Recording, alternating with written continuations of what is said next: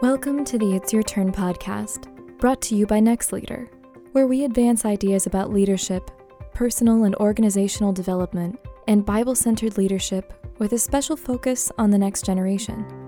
If you're a next generation leader, we want to remind you that the best way to reach your goals is to reach your potential.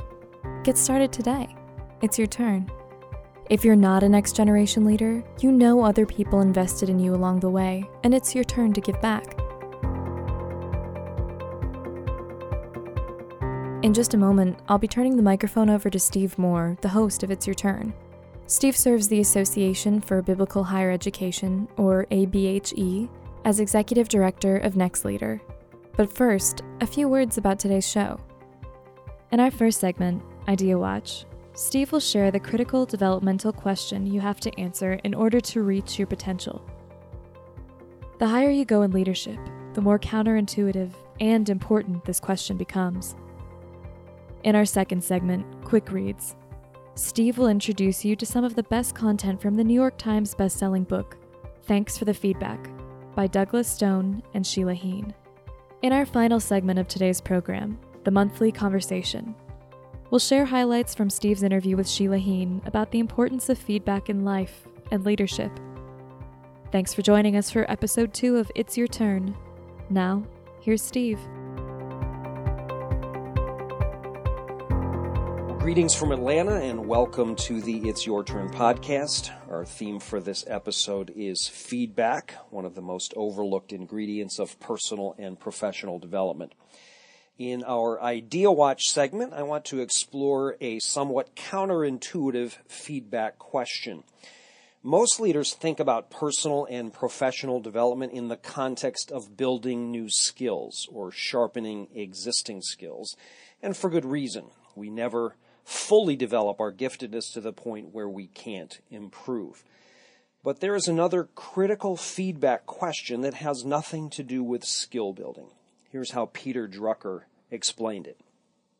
We spend a lot of time teaching leaders what to do. We don't spend enough time teaching leaders what to stop. Half the leaders I've met don't need to learn what to do. They need to learn what to stop. End quote. So here's the simple but powerful feedback question every leader needs to ask.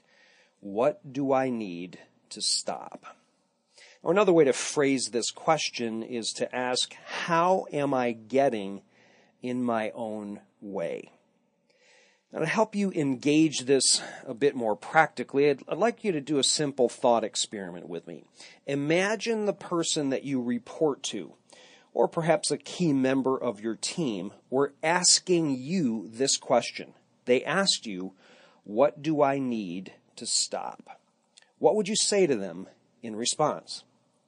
If you could talk back to me now, some of you might say to your boss, you need to stop sucking all the air out of the room when we're brainstorming ideas. Or perhaps you need to stop emailing people at 10 o'clock on Friday evening, implying whether you mean to or not that all the rest of us should be working all weekend. Or maybe you would say, stop beginning every meeting with the same disclaimer, sorry, I'm late. I could go on, but you get the idea. Now flip this thought experiment on its head. What if your boss or your team members were answering this question about you? What do you need to stop? How are you getting in your own way? You won't know if you don't ask.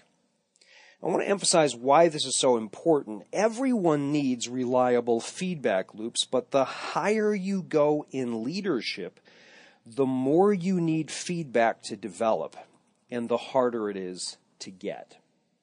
For more than 2 decades, Daniel Goleman and others have documented that as you approach the top of the leadership ladder, what differentiates you from other leaders is rarely skill or experience.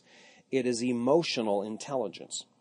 And one of the cornerstones of emotional intelligence is self-awareness. The only reliable way to grow self-awareness is through honest feedback. But the higher you are in the organizational hierarchy, the harder it is to get other people to tell you the truth.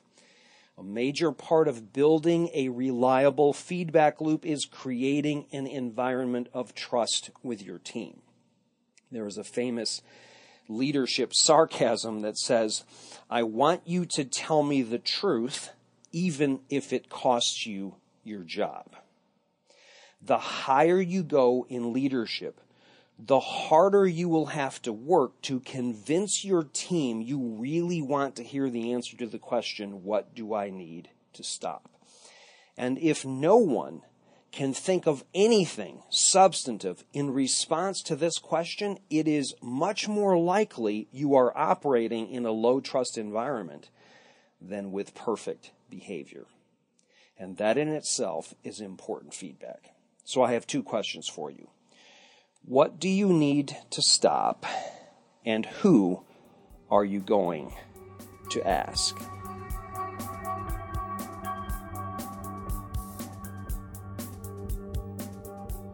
Well, as mentioned in the open, our Quick Reads title for this month is Thanks for the Feedback, the Science and Art of Receiving Feedback Well. It's written by Douglas Stone and Sheila Heen. We have a Quick Reads summary on the website that includes the best chapter, the best quotes, the best illustration, the best idea, and the best takeaway from this book. Just go to ideas.nextleader.com to access that content. In our final segment of the podcast today, we'll feature a conversation I recorded with Sheila Heen. But first, I want to highlight an idea that we didn't get to in the interview. One of the quotes from the book that really stood out to me is this. Nothing affects the learning culture of an organization more than the skill with which its executive team receives feedback. I want to say that again. Nothing affects the learning culture of an organization more than the skill with which its executive team receives feedback. That statement really got me thinking when I was reading the book. And the context for this quote is important, so I want to read just the few sentences, few paragraphs surrounding the quote. It comes from page 10 of this book. The transformative impact of modeling is crucial at work. If you seek out coaching, your direct reports will seek out coaching. If you take responsibility for your mistakes, your peers will be encouraged to fess up as well. If you try out a suggestion from a coworker, they will be more open to trying out your suggestions. And this modeling effect becomes more important as you move up in an organization. Nothing affects the learning culture of an organization more than the skill with which its executive team receives feedback. And of course, as you move up, candid coaching becomes increasingly scarce, so you have to work harder to get it. But doing so sets the tone and creates an organizational culture of learning, problem solving, and adaptive performance, end quote. You need feedback to grow, and the more effectively you model this behavior of seeking and embracing feedback, the more you reinforce the learning culture that great teams are known for. Once again, you can access a summary and the best information from this excellent book, Thanks for the Feedback, at ideas.nextleader.com. Now, for our final segment of the podcast, our leadership conversation, welcome you to listen in on the chat I had with Sheila Heen about the importance of feedback and key ideas from this great book.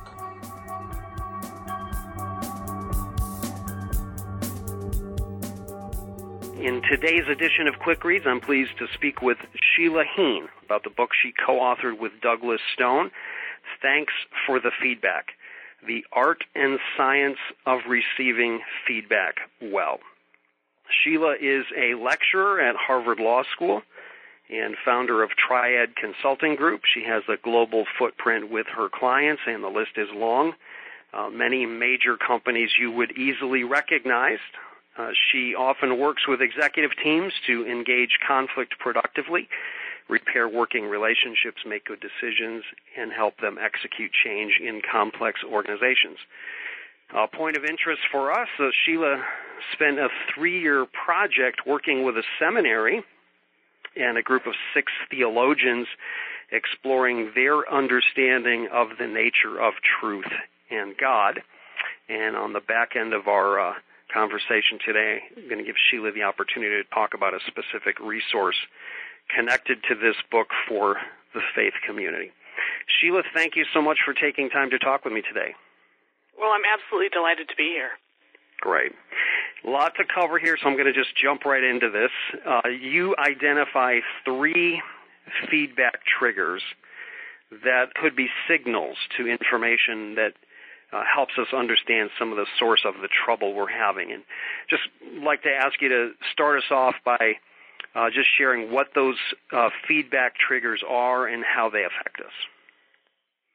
Well, I'm glad you asked, because I think that, at least theoretically, we should welcome feedback. We know it's good for us. We can think back and identify feedback that's really actually helped us learn and grow. And yet, as individuals and as leaders, we often have triggered reactions to the feedback we get. So in listening to people's triggered reactions, what we came to is that there are really 3 kinds of triggered reactions we have as human beings when we get feedback, direct or indirect. The first is what we call truth triggers. This has everything to do with, well, is that true about me? Is it accurate? We're evaluating the content of the feedback itself and how apt it is or accurate it is about us. But the second kind is what we call a relationship trigger. This has everything to do with who is giving us the feedback. And often we'll have a bigger reaction to the who than we do to the what. I don't like them, they've got their own agenda, etc.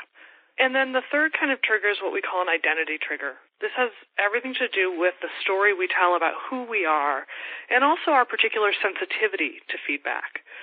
One of the interesting things we found in doing this research is that individual sensitivity to feedback, meaning how upset we get and how long it takes us to recover, can vary by up to 3,000%. Wow, that's amazing. I'm going to restrain myself from a lot of follow-up questions because I have a lot of other questions that I want to ask here. So let me jump into our next one. We all swim in an ocean of feedback, and you describe it generally as any information you get about yourself. And in the broadest sense, it's how we learn about ourselves from our experiences, from other people. But you identify 3 specific kinds or categories of feedback. Say a little bit about what those are and how they're different. Yeah, we toss around this word feedback as if we know what we're talking about, but what's interesting is that there are 3 different kinds of feedback, and each actually serves different purposes. The easy way to remember them is the acronym ACE, A-C-E. So the first is appreciation. Appreciation just lets us know, that we're seen, that our efforts are valued. And often when people say, I wish I got more feedback, what they really mean is, I wish somebody noticed all that I'm doing. The second is coaching. Coaching is anything aimed at trying to help you get better at something, be more effective, efficient, improve your skills or your knowledge. So that's really the main engine for learning. But then there's the third kind, which is evaluation. Evaluation rates, ranks, assesses us, it judges us. And so evaluation is what we say is the most emotionally loud. We have the biggest reaction to it. And so often it can drown out the coaching that actually would help us improve. Now, it's not that evaluation necessarily is bad, because we need it to know where we stand and what we should work on and what to expect. However, it is the hardest for us to take, and it's the one that people usually say, you know what, I get plenty of evaluation in my life. What I really would like more of is more coaching and more appreciation. We actually need all 3 in order to learn and grow, just in different measures and at different times. I found that framework extremely helpful, and it's guided me even in some of the most informal relationships in my family. Steve, I often think that being underappreciated is synonymous with being married, right? Because we each feel the other is underappreciating all that we're doing. Oh, my. I really am glad you brought that up, because what's interesting to me is that we get feedback in every aspect of our lives from everyone around us, so it affects the health of all of our relationships.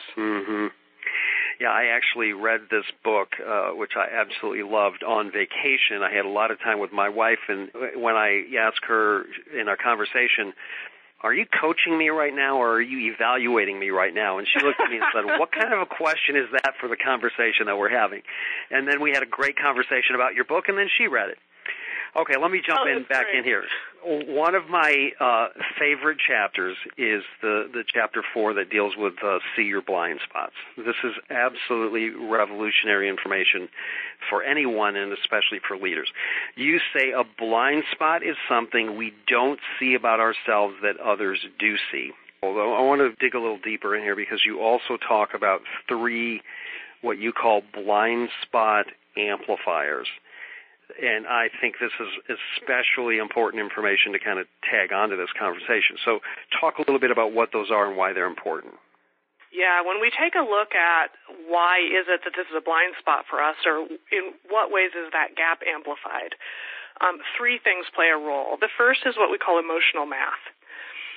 What happens is that when we have, say, an outburst or we get frustrated or angry with someone else, afterwards we would say, well, obviously, that's not who I am. My anger is not who I am. That's like an exception to who I am. We subtract the emotion from the equation. The problem is that the person on the other side of that anger doubles it. So in other words, to them, your anger is exactly who you are. It's the biggest thing about you because it's the thing that affects them the most. It exacerbates the gap between how we see ourselves and how they see us. The second kind of amplifier is what we call situation versus character. Often in those situations, we will attribute our emotional reaction to the situation. Well, it was just a tense situation. They attribute it to our character. It's who we are, and it's because of who we are that we behaved that way. And the third amplifier is this intention impact, which is that we expect that our good intentions, by which we're judging ourselves, should in some way erase or sanitize any bad impact. As soon as I explain to you that, oh, I didn't mean to offend you, I didn't mean to leave you out, then you shouldn't be left out. But of course, good intentions don't erase or sanitize a bad impact. Both can be true, and both are important to hold as equally important to deal with. Yeah, I want to jump into the next question here. Talk a little bit about the second score, what it is and how to use it, why it's important.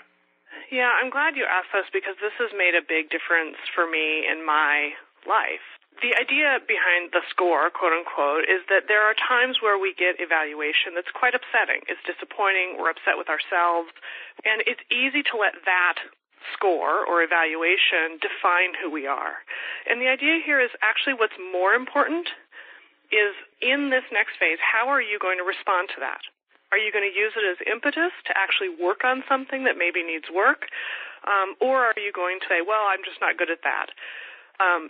If you really want to be good at that or need to be good at that as a leader, that first evaluation should actually be that causes you to really dig in and say, all right, here's something I really need to learn. And the second score is how you handle that first score, which is at the end of it, did you use it in the next phase as an impetus to actually improve? Well, it's just so powerful to remember the part of this I control is how I respond, and I'm going to grade myself and get intentional about thinking it. Well, the thing that we left out of the discussion is it's not just things to learn, it's also loss. It's a divorce. It's a death in your family. It's handling losing your job. I don't have necessarily control about what has happened, but I do have some control about what help I get so that I handle it well. We're not just talking about skills. We're also talking about who we are. Very practical tip. I want to end with one question that I think will be of particular interest to most of the people who are listening to this who are in a higher education space, working with next generation leaders in one way or another. If you were talking to a group of next generation leaders, and I'm sure you're aware of the research that suggests many of them are more at home looking into a screen than they are another person's face. What advice would you give those next generation leaders about how important this issue of receiving feedback well really is? I think everybody comes into new roles with a set of strengths and a set of gaps. And it could be that next generation leaders have a particular profile What's interesting is that the social part of social media means that sometimes they actually have quite a bit of savvy in relationships. It's just relationships that are not necessarily the kinds that help you manage a team in person, et cetera, and choosing when can I have this conversation over email and when should I either pick up the phone or have the conversation in person. Mm-hmm. I came across a quote from John Ortberg recently that said, "The truth about you is that you don't know the truth about you." and the only way you can get it, of course, is feedback. So this is just such a critical topic. Before I let you go, most of our audience comes from a faith-based community and would be interested to know that you also released a study guide that is kind of a companion to this book called Thank God for the Feedback. Say a little bit more about your vision for how that can be used. Yeah, so when Doug Stone and I wrote Thanks for the Feedback, we were really writing it for a lay audience, a secular audience. Once we were finished, it occurred to me that the core tension around feedback, which is that all of us have a couple of core human needs to learn and grow, which is very satisfying and is a big piece of happiness in life, but also to be accepted and respected and loved the way we are now, which creates this dilemma for us around feedback, that core set of human needs are really reconciled in the Christian walk, that God accepts us just the way that we are now, but he also expects us to continue to learn and grow. And so I teamed up with a partner of mine named Elaine Lynn, and she and I went through and looked at what are the scriptural pieces that link to each of these chapters. And we created a small group Bible study that is a companion to the Thanks for the Feedback book that takes a look from a Christian perspective. How do we help each other process the feedback that we get and think about how is it that these practices and principles can help not just my personal and my professional growth, but also my spiritual growth? Well, I don't mean this in a coy or silly way, but I have some feedback for you, and it's in the category of appreciation to say thank you for writing this book. I absolutely loved it. I just digested it, then went back through it. Then my wife went through it, and we talked about it. I've bought it as gifts for several people, and I'm sure there's more to come. I just feel like this is such an incredibly powerful topic, and you have addressed it in such an accessible, practical, readable way. The book, again, is Thanks for the Feedback, The Art and Science of Receiving Feedback Well. I encourage you to get a copy for yourself. After that, I'm sure you're going to think of some other people who could benefit from it. Highly recommend it. Sheila, thank you so much for taking time to talk with us today. Thank you so much for having me. It was such a pleasure.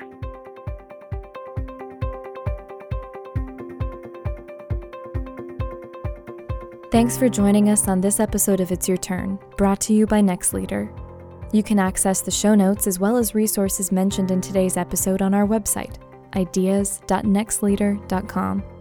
And you can subscribe to our idea portal, so you don't miss any of Steve's blog posts, podcasts, or video blogs.